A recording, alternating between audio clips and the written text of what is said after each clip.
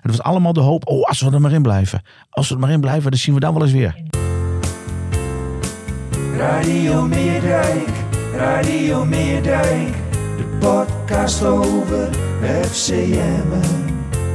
Radio Meerdijk, Radio Meerdijk. Ja, daar zijn we weer. Jonathan Ploeg zit natuurlijk weer naast me, de clubwatcher van FC Emmen. Goedemorgen. En tegenover me zit oud-speler, oud-bestuurder, sponsor.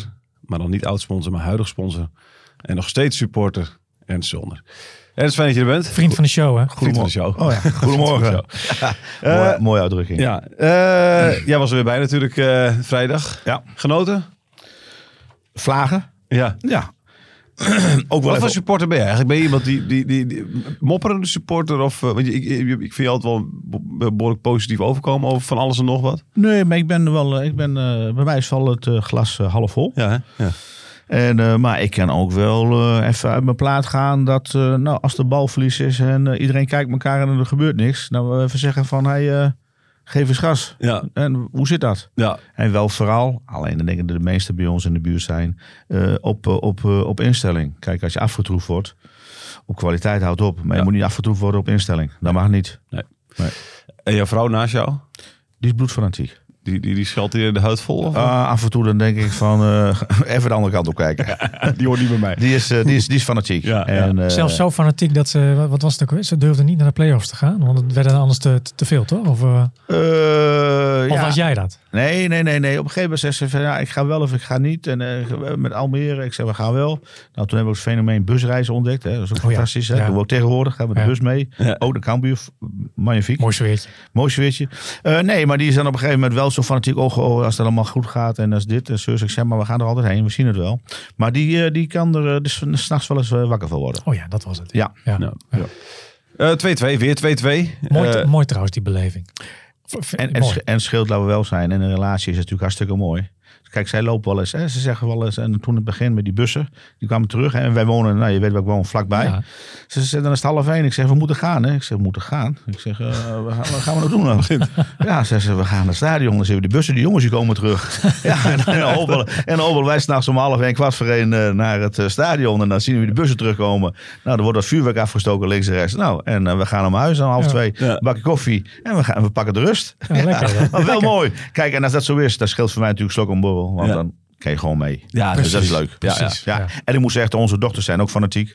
Dus afgelopen vrijdag 2 meiden waren mee. Eentje is nog op vakantie. Ja, nee, die gaan ook mee dan. Ja. En, die vinden het ook leuk. Mooi uitje wat dat met z'n allen. En als iedereen het leuk vindt, dan wordt het, zo mooi als het heet, voor papi ook makkelijker om te gaan. Want dan heb je ook niet zoveel. Ik kan me voorstellen dat al in Huizen Zonder ook altijd 1 speler is die altijd bejubeld wordt, die eigenlijk niks fout kan doen. En een speler is die eigenlijk niks goed kan doen. Wie zijn die 2 spelers? Wie is elke zondagochtend bij de ontbijttafel weer de gebeten hond? Nee, heel gek is dat. Vlak staat en stond bij ons altijd hoog mee. Ja. En die meiden ook allemaal. Alleen de laatste 2 wedstrijden speelt hij een beetje slecht. Ongelukkig. Ja, laten we daarop noemen. Ongelukkig, ja. Beetje ongelukkig. En dan is het wel direct in één keer helemaal katsboom. Afbranden. Ik zeg even rustig aan, dames. Ik zeg, want volgens mij was hij vorig jaar nog de favoriet, hè? Ja, pap, maar het is nou niet goed. Ik zei, nee, het is nou niet helemaal goed. Nee, ze zijn wel realistisch dus, zeg maar. Dat wel, maar dan is het ook een slecht. Is ook slecht, hè? Slecht is ook heel slecht, hè? Ja, oké. En goed is ook heel goed. Ja, oké. Er zit weinig tussen. Ja. Clubliefde. Zou het een aanvoerdersband zijn? Weet ik niet. Volgens mij was je in de voorbereiding ook wel een paar keer aanvoerder. Hij liep wel wat scheef naar links. Ja. ik heb alles gezien behalve Top Os in de voorbereiding. En ik moet zeggen, speelde hij gewoon goed. Oké, Top Os was in de voorbereiding. In de voorbereiding. Okay. Dan, hè? Bij Zwolle speelde hij goed. Bij Heracles best wel speelde hij wel gewoon goed. Alleen in de competitie is hij nog niet goed. Het valt maar weer op, Ernst, in de afgelopen 2 wedstrijden. En zeker afgelopen wedstrijd. Ik vind, op zich is het een goede speler, vind ik, in de basis, denk ik. We zien er denk ik te weinig van. Alleen ik vind, hij speelt in 1 tempo. Ja. 1 tempo. Hij is niet wendbaar genoeg, vind ik in ieder geval. Denk ik te zien. En prima dat hij een aanvoerdersband heeft. Maar hij brengt niet iets extra's. Nou, volgens mij las ik ook in ergens een een stukje dat Gimmert Bus gedaan had om hem wat meer zelfvertrouwen te geven. Ja, maar, dacht ik. Hij zegt, want we hebben wel genoeg andere leiders. Nou ja, die leiders zijn in principe natuurlijk, tenminste zoals ik het zie. Dat was het, is een Tewierik, is een Kieftenbelt. Kijk, die jongens die zijn van nature wel. Hè, om wat te zeggen. Ja, precies. Dat stukje had ik geschreven inderdaad. En ik sprak met Grim ook. Ja, precies. Ja. Grim zei, Vlak zei het zelf tegen mij. Grim zei, bij sommige mensen, geef je een band, maar heeft het verder niet. Nee. Geen meer uitwerking. Nee, die blijven zoals ze zijn. En bij Vlak heb ik het idee dat het nog iets extra's brengt voor hem. Ja, maar kijk... Tot nu toe niet. Nee, maar Vlak is wel een jongen met balbezit. Kan hij wel gauw schakelen. Hè? Dat doet hij dan wel weer goed. Ja. Alleen op dit moment is zijn balbezit ook niet goed. En dan gaat de andere dingen gaan opvallen. Dan gaan andere dingen, kijk, er gaan andere dingen die gaan opvallen. Ja. En op een gegeven moment had hij ook bij VVV. En dan vond ik wel een slecht moment van hem. Had hij balverlies en bleef hij staan. Nou ja, en dat vind ik persoonlijk... Dan word je kwaad. Dat vind ik dodelijk. Gebeurde meerdere keren. Nee. Gebeurde meerdere keren. Ja, maar dat kan niet. En dan kijkt hij om zich heen van, nou ja, wie lost dit op, zeg maar. En hij blijft staan. Ja, maar ik denk dat hij niet eens bewust is. Maar dat komt ook door zijn motoriek. Ja, dat lijkt natuurlijk ook zo. Hè. Dan heeft hij, die schijn heeft hij tegen. Die wendbaarheid is er niet zo. Maar het is geen jongen normaal gesproken die de ploeg in de steek laat. Alleen het viel mij afgelopen vrijdag op dat hij 1 of 2 keer gewoon balverlies had. En ook dom balverlies. Hè. Dus door het centrum gaan voetballen. Terwijl je niet zeker weet dat je balbezit houdt. Mm-hmm. Dus dan moet je altijd spelen ook. Altijd naar de zijkant spelen. Als je denkt van bij twijfel zoekend in de zijkant zo ver mogelijk bij weg. Als we daar een balverlies hebben, dan duurt het een poosje voor ze bij ons voor doel zijn. Ja. En dan bleef hij staan. Ja, dan ga ik wel even uit mijn plaat. En dan zeg ik wel van, nee, Vlak, wordt niet tijd dat je even erachteraan gaat. Over zijn motoriek gesproken, ik vind wel dat hij mooi loopt. Ja. Maar hij heeft de schijn een beetje tegen. Dat hij een beetje... Dat laconiek oogt. Maar dat is hij absoluut niet. Hij loopt mooi. Ja, ook van. Ja. Kijk jij thuis wel eens in de spiegel? Doe je dat dan wel eens na, zijn loopje? Ik loop zelf niet heel mooi. Dat heb ik gezien. ik zag laatst had iemand beelden van mezelf geschoten toen ik op het voetbalveld stond. In mijn hoofd ziet het er veel mooier uit. Maar beelden van jezelf is altijd slecht. Verschrikkelijk. Ja, ik heb het net zo hoor. Ja, echt verschrikkelijk. Kon jij naar jezelf kijken als voetballer? Jawel. Was jij mooi? Sorry, ik ken jou niet als voetballer. Dus. Nee. Ik was niet echt niet echt de meest gepolijste. Nee, oké. Maar wel, een beetje vanuit de hoek waar wij komen, wel populair gezien vol gas. Ja, precies. Wie is de mooiste geweest ooit bij Emmen, volgens jou? Bij Emmen? Ja, toen in mijn tijd had je jongens... Qua stijl bedoel je? Of qua uiterlijk? Ja, gewoon qua stijl. Gewoon hoe mooi het eruit ziet. Hoe mooi iemand loopt, weet je wel. Hoe mooi... Vlakkejaans loopt. Vlak loopt in ieder geval mooi. Ja. Toen in mijn tijd had je jongens zoals Gats Vuller en zo. Dat waren dan mooie voetballers, weet je wel. Dat past ook alles. Ja, ik weet niet hoe dat was. Maar god, wie is dan eigenlijk... ik vind vorig jaar... Peña was mooi, maar onze die Finse voetballer, die nu weg is, die linksbuiten. Asenoen. Vond ik ook mooi om te zien. Ja. Aannemen, kort bij de grond, dribbelers, met de bal wat doen. Draaien. Ja, dat vond ik ook. Benadou vind ik ook een mooie voetballer om te zien. Die vind ik heel stijlvol inderdaad. Ja, vind ik mooi om te zien. Je ziet dat hij echt een perfecte techniek heeft. De bal goed bij zich. Ja. Wat is dan alleen het verdediger die zo... Ik vind Vos ook een mooie stijl hebben. Ik vind Dirksen een mooie stijl hebben. Met de ballen goed inspelen. Geconcentreerd. Dat zijn dan... kijk, Tewierik is iets minder mooi. Maar hij is wel bijzonder nuttig. En pakt ze duels. Mendes, niet te vergeten. Vond ik ook een mooie stijl hebben. Tewierik had een steekpaasje ineens. Een goeie. Uit het niets, hè? En de tweede helft nog een goed schot. Ja, zeker. Was het de tweede helft? Ja, zeker. Tweede helft was net onder de lat weggetikt. Ook een goed schot. Ja. En maar daar mag ik ook graag naar kijken. Dat vind ik ook leuk. Ja, zeker. Dus. De naam is al gevallen. We hebben ook lezersvragen. Er komt nu een tune. En dus pas op, sommige mensen vinden het verschrikkelijk. Sterker nog, de meeste. Huh? Ja, was dit dan? Dat is de lezersvraag, tune. Maarten Pastoor, die hebben we ooit een keer in de uitzending gehad. Die heeft een vraag, want de naam is al gevallen. Hoe kan het dat Benadou nog steeds wissel staat? Nou, dat heeft in eerste instantie te maken met het feit dat hij niet fit genoeg is of was. Ja. En zeker een deel van de voorbereiding daardoor heeft gemist. Je ziet dat hij nu wel weer zijn minuten gaat maken. Hè? En ik heb ook meerdere keren met Grim erover gehad dat hij... Ja, daaruit blijkt wel dat hij wel gecharmeerd is van Benadou. Alleen Grim heeft natuurlijk hele harde noten te kraken op het middenveld. Want als je vasthoudt aan 4-2-3-1... dan heb je hebt veel middenvelders op de lijst staan. Hè? Maar je hebt weinig plekjes. Nou haalde hij de afgelopen wedstrijd Kieftenbelt eruit... omdat hij meer voetbal in de ploeg wilde. Ja.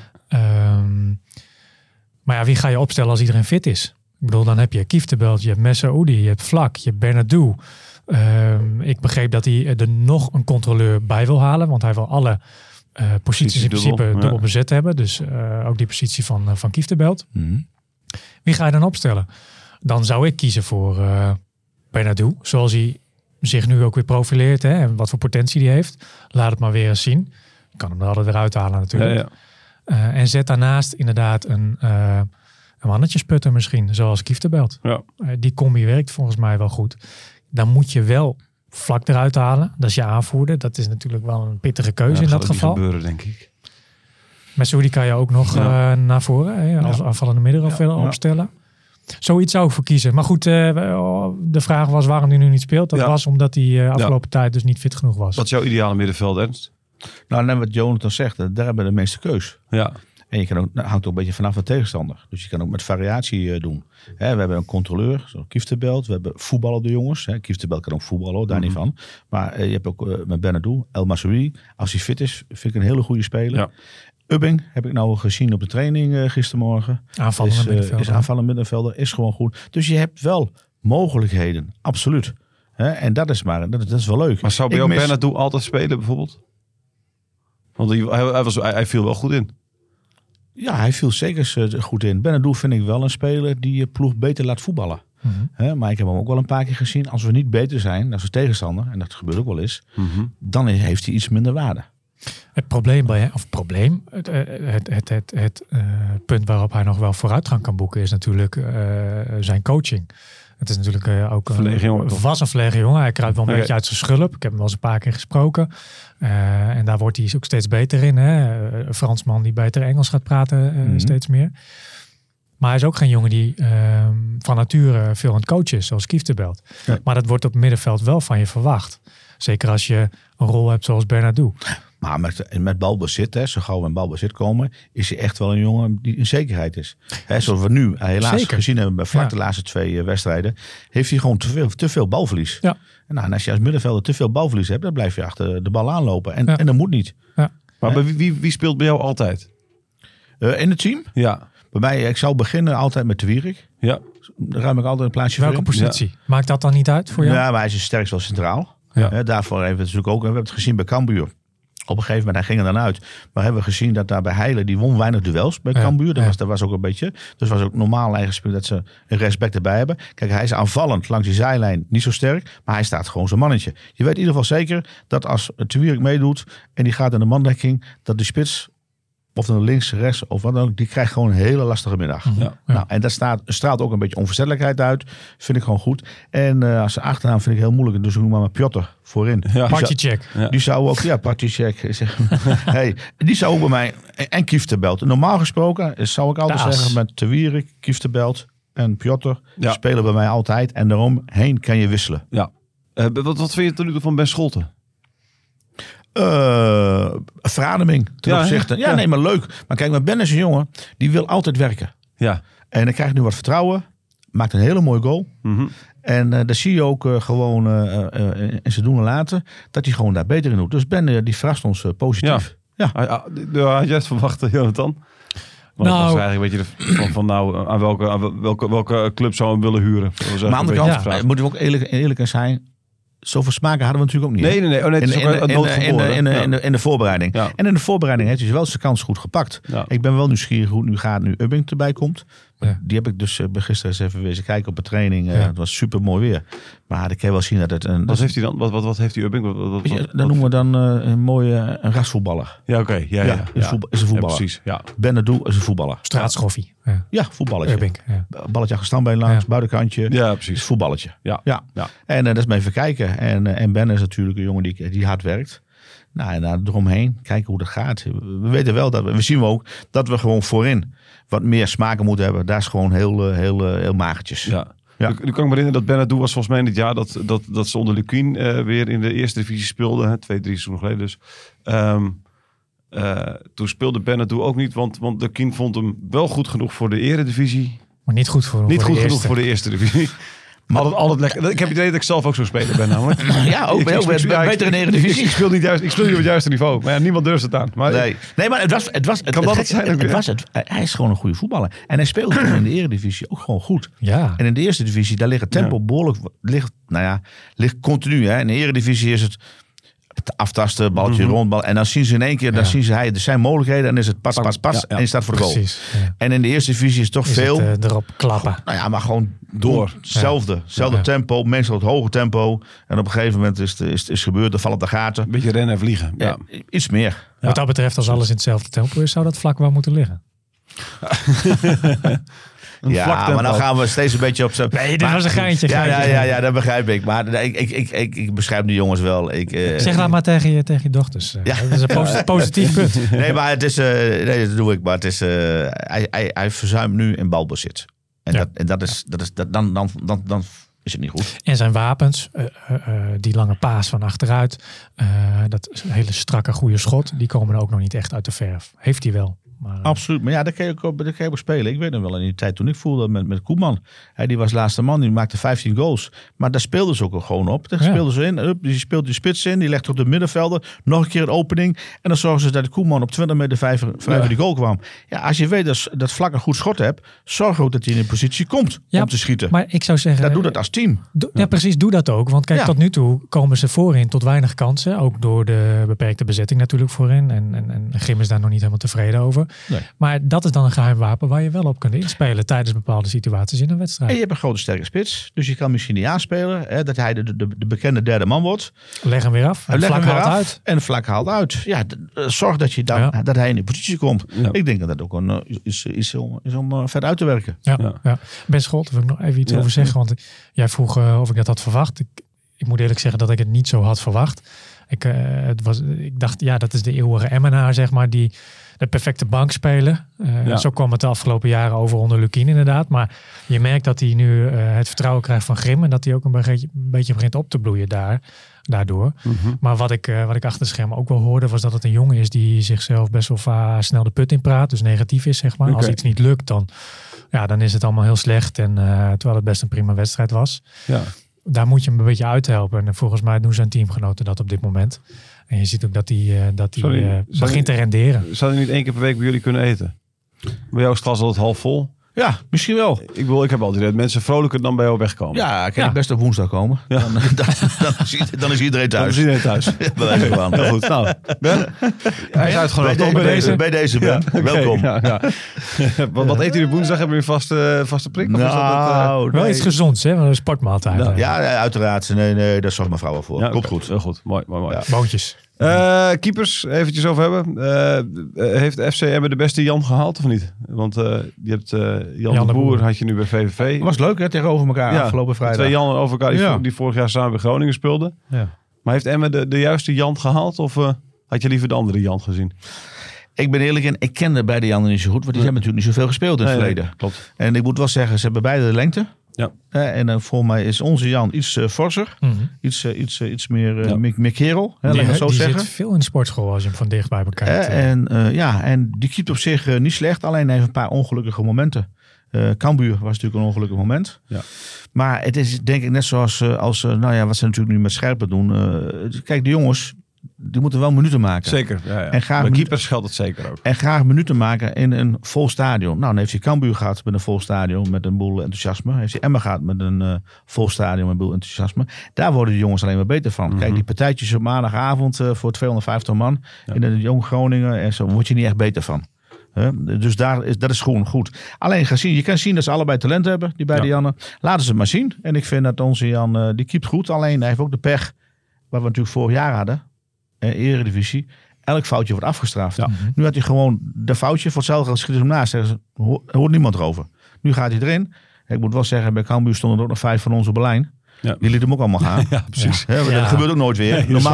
Normaal gesproken raakt altijd wel één iemand die bal. Het was ook geen kiezelhard schort toen. Nee, en dan gaat hij er niet in. En dan loopt hij met de sisser af. Ja. En nu voor die eerste goal natuurlijk afgelopen vrijdag was ook ongelukkig. Want... Maar ik vind niet... we hadden het voorafgaand even over. Jij noemde het een blundertje volgens mij. Nou, die van vrijdag? Ja, nee, dat vind ik niet. Nee, ik heb ook niet gezegd blunder. Maar had hem kunnen hebben. Het was ook weer niet goed. Zeg maar.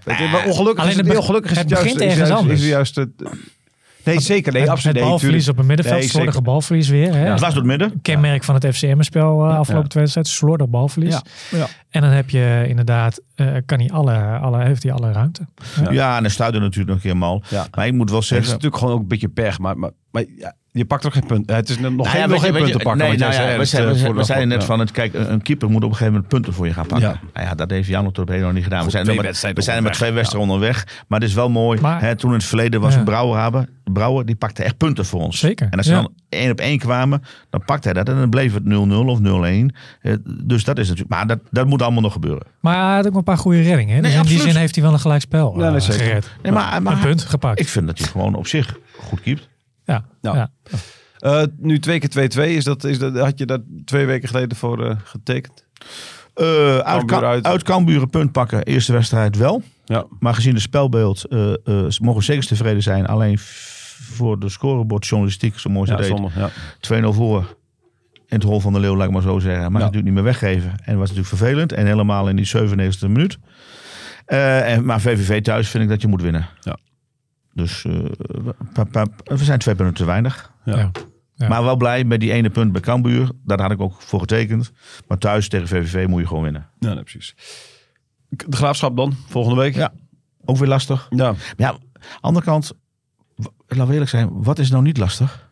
Nou ja, precies. Er zijn er heel weinig van. Precies. We hebben misschien net even... Ja, maar als je het op de heupen krijgt, met die jongens van Feyenoord, kan die ook in één keer gaan voetballen. Ik heb wel eens met Telstar, is ook zo'n ploeg, dat je denkt van dat is niks. Die kunnen we met 4-0 verliezen. Ja. Maar als die jongens allemaal op de heupen krijgen, kan het toch gewoon 5-6-0 worden. Want ze kunnen allemaal voetballen. Leuke competitie eigenlijk. Net hoe het waait. Nou ja, we hebben toch net gezegd, hebben we 8, 9 ploegen die op vinkertouw zitten. Met FC Groningen natuurlijk als echt... Favoriet. En dan komt natuurlijk gewoon begroting technisch. Hè. Iedereen roept dat. Hè. Die vinden het ook mooi om te roepen. Hè. Nee, Groningen 20 miljoen. Die moet kampioen worden. Nou zo eenvoudig is het natuurlijk niet. Nee.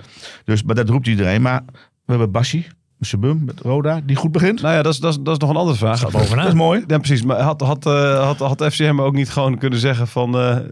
Fred Grim, hadden ze hem niet uit de eigen staf moeten halen? Want die is nu koploper. Ook weer heel vroeg, hè? 2 wedstrijdjes. Ik weet het. Het is allemaal opportunistisch. Maar uit bij ADO winnen met goede cijfers is toch knap. Ja. Ik heb hem daar ook mee gefeliciteerd over de app. En maar misschien wel. Of misschien dat Bas nou eens even 2 jaar ergens anders de voet onder de tafel steekt en dan weer terug kan komen. Dat kan ook. Ja. Ik weet niet wat de interne beslissing is geweest om dat te doen. Om het niet te doen, beter te zeggen. Ja. Maar ja, daarnaast hebben we natuurlijk wel, wat net ook zeggen, we hebben de NAC, we hebben Willem II, ADO die potentie heeft, VVV die graag wil, Eindhoven die mee gaat doen, de Graafschap die altijd mee gaat doen, Groningen, Cambuur, wij. Ja, en ik denk dat wij allemaal, die ploeg die ik opnoem, allemaal wel een beetje, ook gezien de begrotingen die ze hebben, een beetje bij elkaar passen. Ja. En dan ze maar gewoon kijken van hoe het gaat. Ja. Het wordt heel spannend. Weet jij een reden over waarom Bassi Bum eventueel niet schoorde eigenlijk vorig jaar? Weet jij wat het argument was? Nou, hij was natuurlijk altijd werd bestempeld als de kroonprins. Hè? Als Lukien weg zou gaan, zou hij het worden. En was in ieder geval de belofte gedaan dat hij mee zou worden genomen in de sollicitatieprocedure door Lubbers. Ja. Dat is ook gebeurd. Er zijn ook gesprekken met hem gevoerd. Op een gegeven moment kwam het verhaal naar buiten vanuit de kant van FC Emmen. Mike Willems, dat FC Emmen had besloten van hier gaan we nu niet mee verder. Daar was Bassi Bum na afloop wat boos over, begreep ik. Ik weet niet welke wedstrijd dat was. Liet hij mij weten. Hij zei van, ik heb de stekker eruit getrokken. Ik heb besloten om niet verder te gaan en bij Rode JC te tekenen. Ja.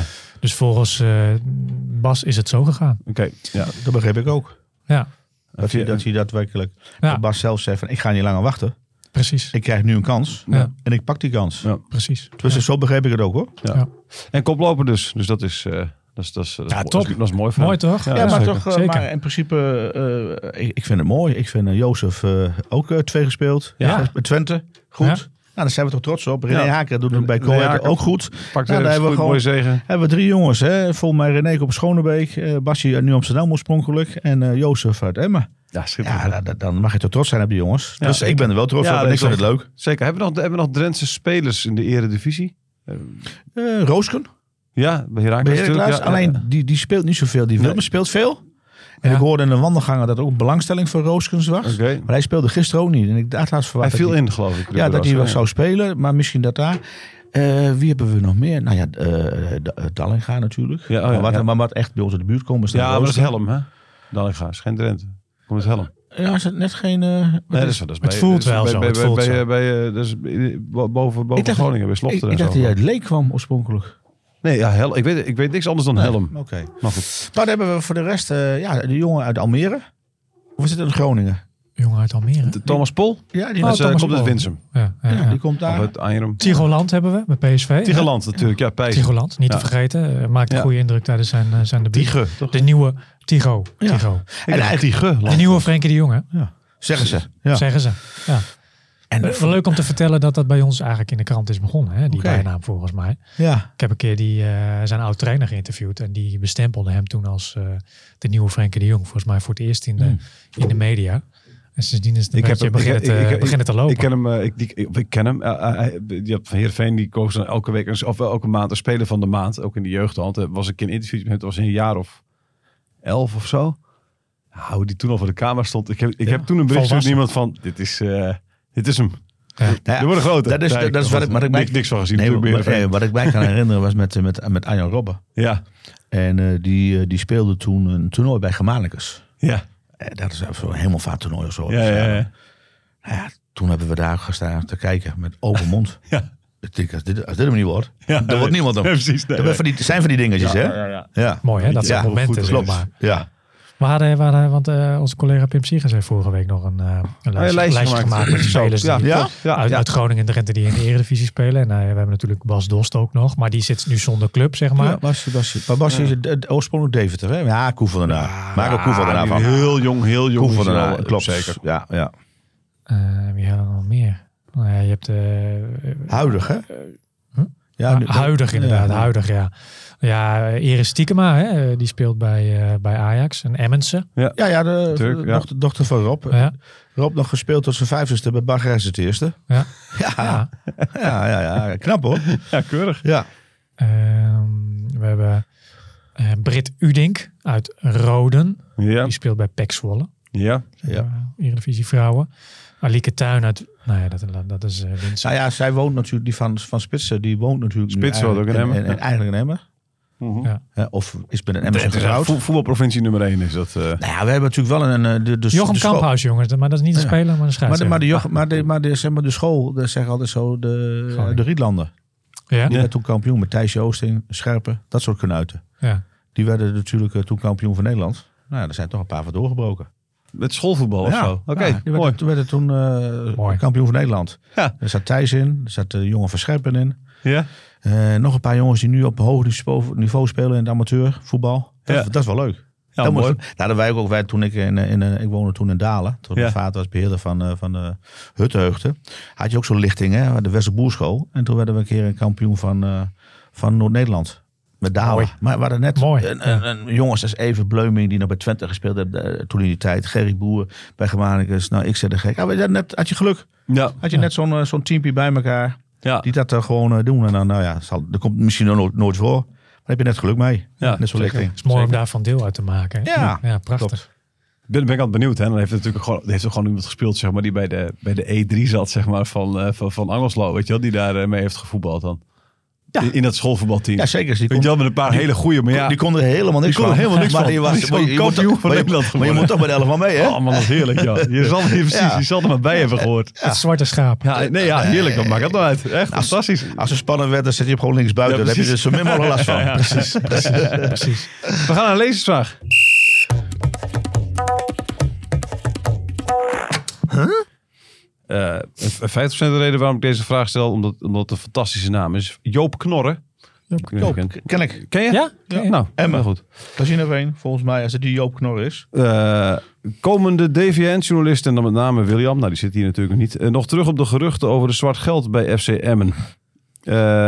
Zwart geldaffaire. Ja, William die zei een paar weken geleden in de podcast dat er geruchten waren dat er wat met zwart geld in de club zat. Nou, die geruchten die gingen toen inderdaad ook al een poosje. We hebben natuurlijk Rinse Bleker, directeur, een week later hier gehad. Die heeft gezegd, nou, die had ook kennis over die geruchten, heeft het gecheckt. Maar die zei van, ik weet van niks. Hoe zou het ervoor? Weet jij er iets van, Jonathan? Nou, ik heb veel reacties op gekregen inderdaad. Ik was op vakantie, veel reacties gekregen naar aanleiding van die uitspraak. Ik had hem zelf niet in die fase zeg maar geuit, laat ik het zo zeggen.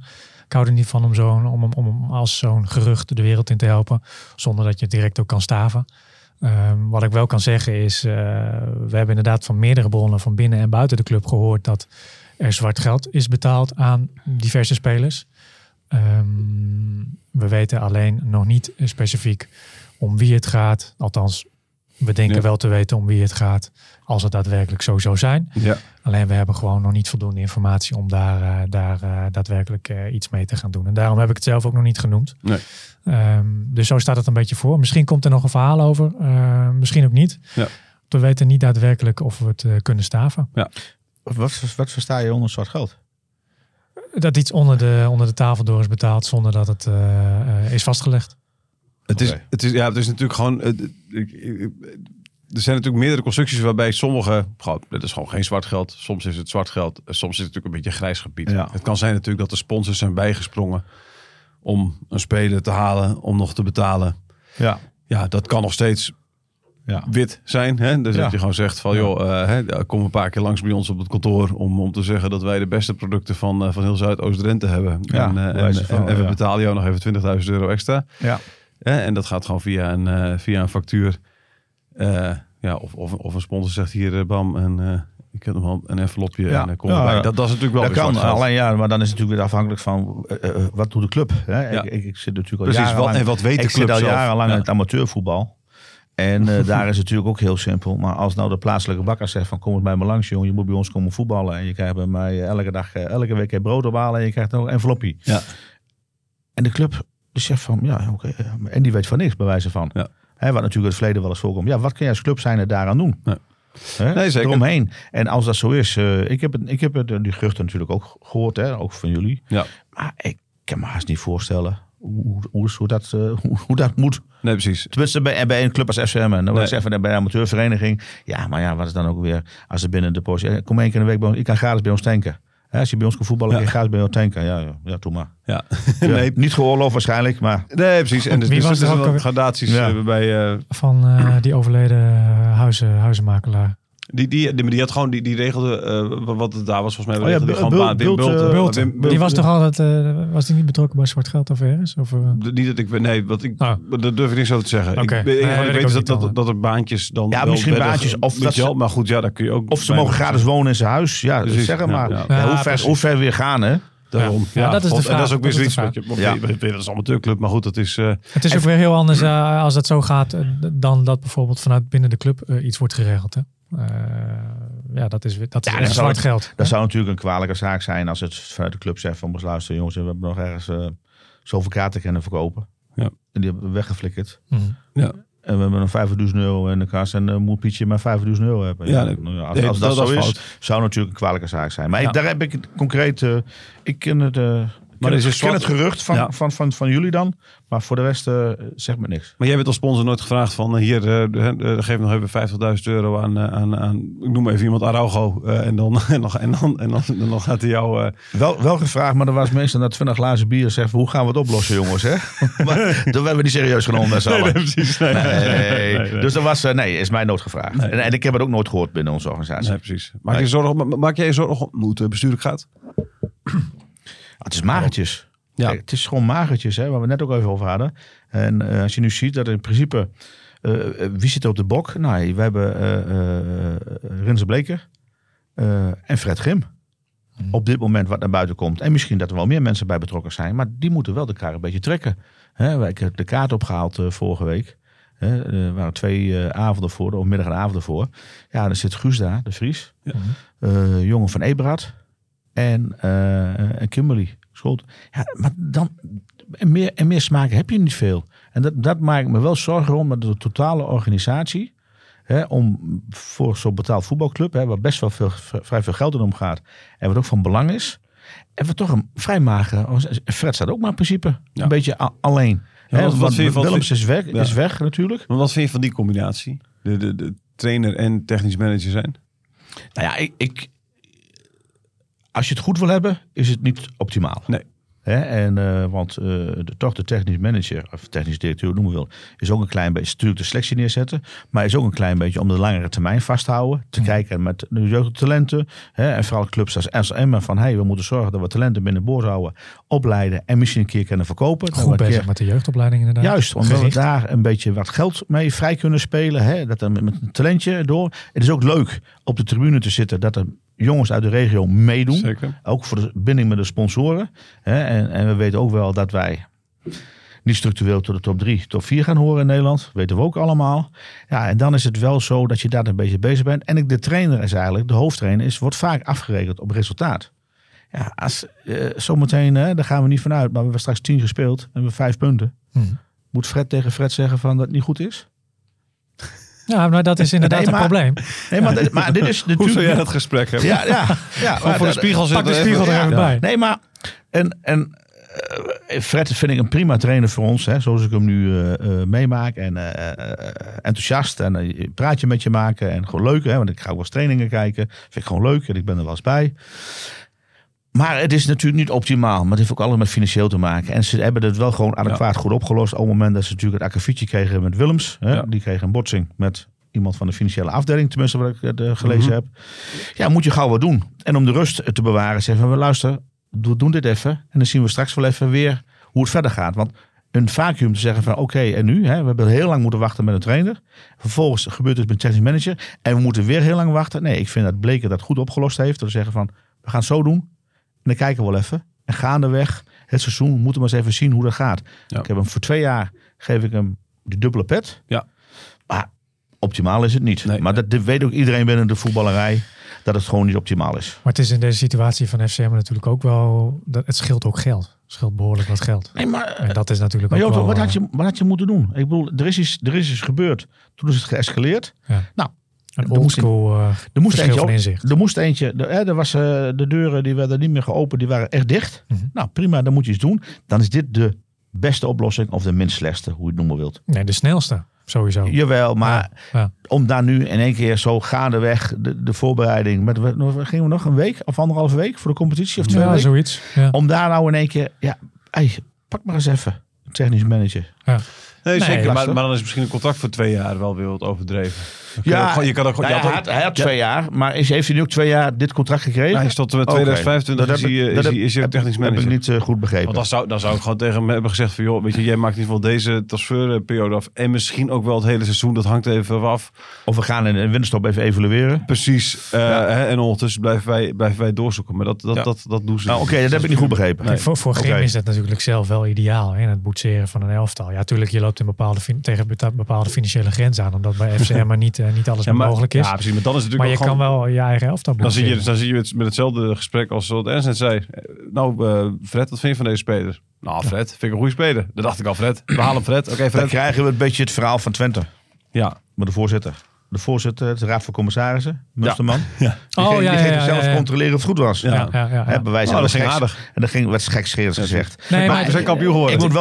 Maar ik moet wel zeggen dat Fred een bijzonder serieuze man is. Zeker. Dus ik geloof niet dat hij daar mee gaat marcheren. En ondertussen heeft hij wel een jeugdproduct nu in de basis staan. Al 2 wedstrijden op rij. Dus dat gebeurde bij Lukien natuurlijk minder ook. Dus wat dat betreft, hij heeft ook nog wel oog voor spelers uit de eigen... Hij staat er neutraal in. Ja, zeker. Ja, de kritiek op Lukien was dat hij inderdaad helemaal niet naar de jeugdopleiding omkeek. Nee. En Grim doet dat wel. Misschien was dat... Maar ja, dat is misschien de kritiek op Lukien. Dat kan zijn. Maar aan de andere kant van het verhaal is natuurlijk wel zo. De leidinggevende. We hebben het al vaker gezegd.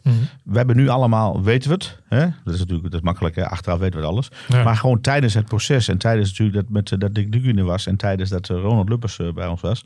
Vonden we het allemaal fantastisch. We werden natuurlijk gepromoveerd. De handjes de lucht in. Ja, gedegradeerd. Oké, daarna weer gepromoveerd. Weer de handjes. Wij vonden het allemaal fantastisch. Ja. En we hebben denk ik wel, en dat is mijn kritiek. Op ons allemaal. Gewoon verzuimd om in de goede tijd... maatregelen te nemen. Dat we zeggen van oké, jongens, we hebben echt nu een goede tijd. Ja. Zorg er nu voor dat we een goede structuur neerzetten. Ja. En ga daarop doorborduren. Ja. En dat hebben we als club zijnde, met z'n allen, gewoon verzuimd. Want ik heb nergens echte kritiek gehoord van en nu moet het anders. Nee. En dit moet, en zus moet. Het was allemaal de hoop, als we er maar in blijven. Als we er maar in blijven, dan zien we dan wel eens weer. En het lukte ook met de manier waarop het werd gedaan. Dus weet je... We moeten allemaal in de spiegel kijken. En dan ook, want ik heb niks van het bestuur gehoord. Ik heb niks van de Raad van Commissarissen gehoord. De sponsoren in principe ook niet echt keihard gezegd. Jongens, we moeten het echt anders. Iedereen vond het eigenlijk wel leuk een beetje goed. Ja. En wij vonden het mooi. En we werden verrast. En we speelden tegen Ajax. En man, fantastisch. Dus wat dat betreft blij met hoe Rinse Bleker het nu aan wil pakken. Ja, ik denk dat als je juist structureel daarmee op een hoger niveau wil hebben. Of structureel met de top van de eerste divisie en onderkant eredivisie bij wil zijn. Ja. Zullen we zeker eens met een stadion aan de gang moeten. Op wat voor manier dan ook. En met onze organisatie bovenin. En niet alleen maar met de voetbal. Ja, helder. Mooi. Dan sluit het af. Dankjewel Ernst dat je er was. Dankjewel Jonathan. Veel plezier vrijdag in Doetinchem. Want daar zijn jullie allebei weer bij, neem ik aan. Ja, bijzondere wedstrijd voor Parteycheck, hè? Oh ja, tuurlijk. Terug bij zijn oude clubje. Zijn oude clubje. Ja, als hij scoort, gedaan. Gaat hij niet juichen, heeft hij verklapt. Oké. Oh, wat dan niet? Omdat het zijn oude clubje is. Hij heeft dat met zichzelf afgesproken. Ja, vond het respectloos. Ja. Okay. Heb jij ooit gescoord tegen Emmen? Nee, maar ik heb wel gescoord met Veenam bij Groningen uit. Kus je toen het clublogo? Nee, ook zo gek was ik ook niet, maar ik liep wel een rondje. Ja, goed. Ja. Mooi. Dankjewel heren, tot de volgende keer. Later.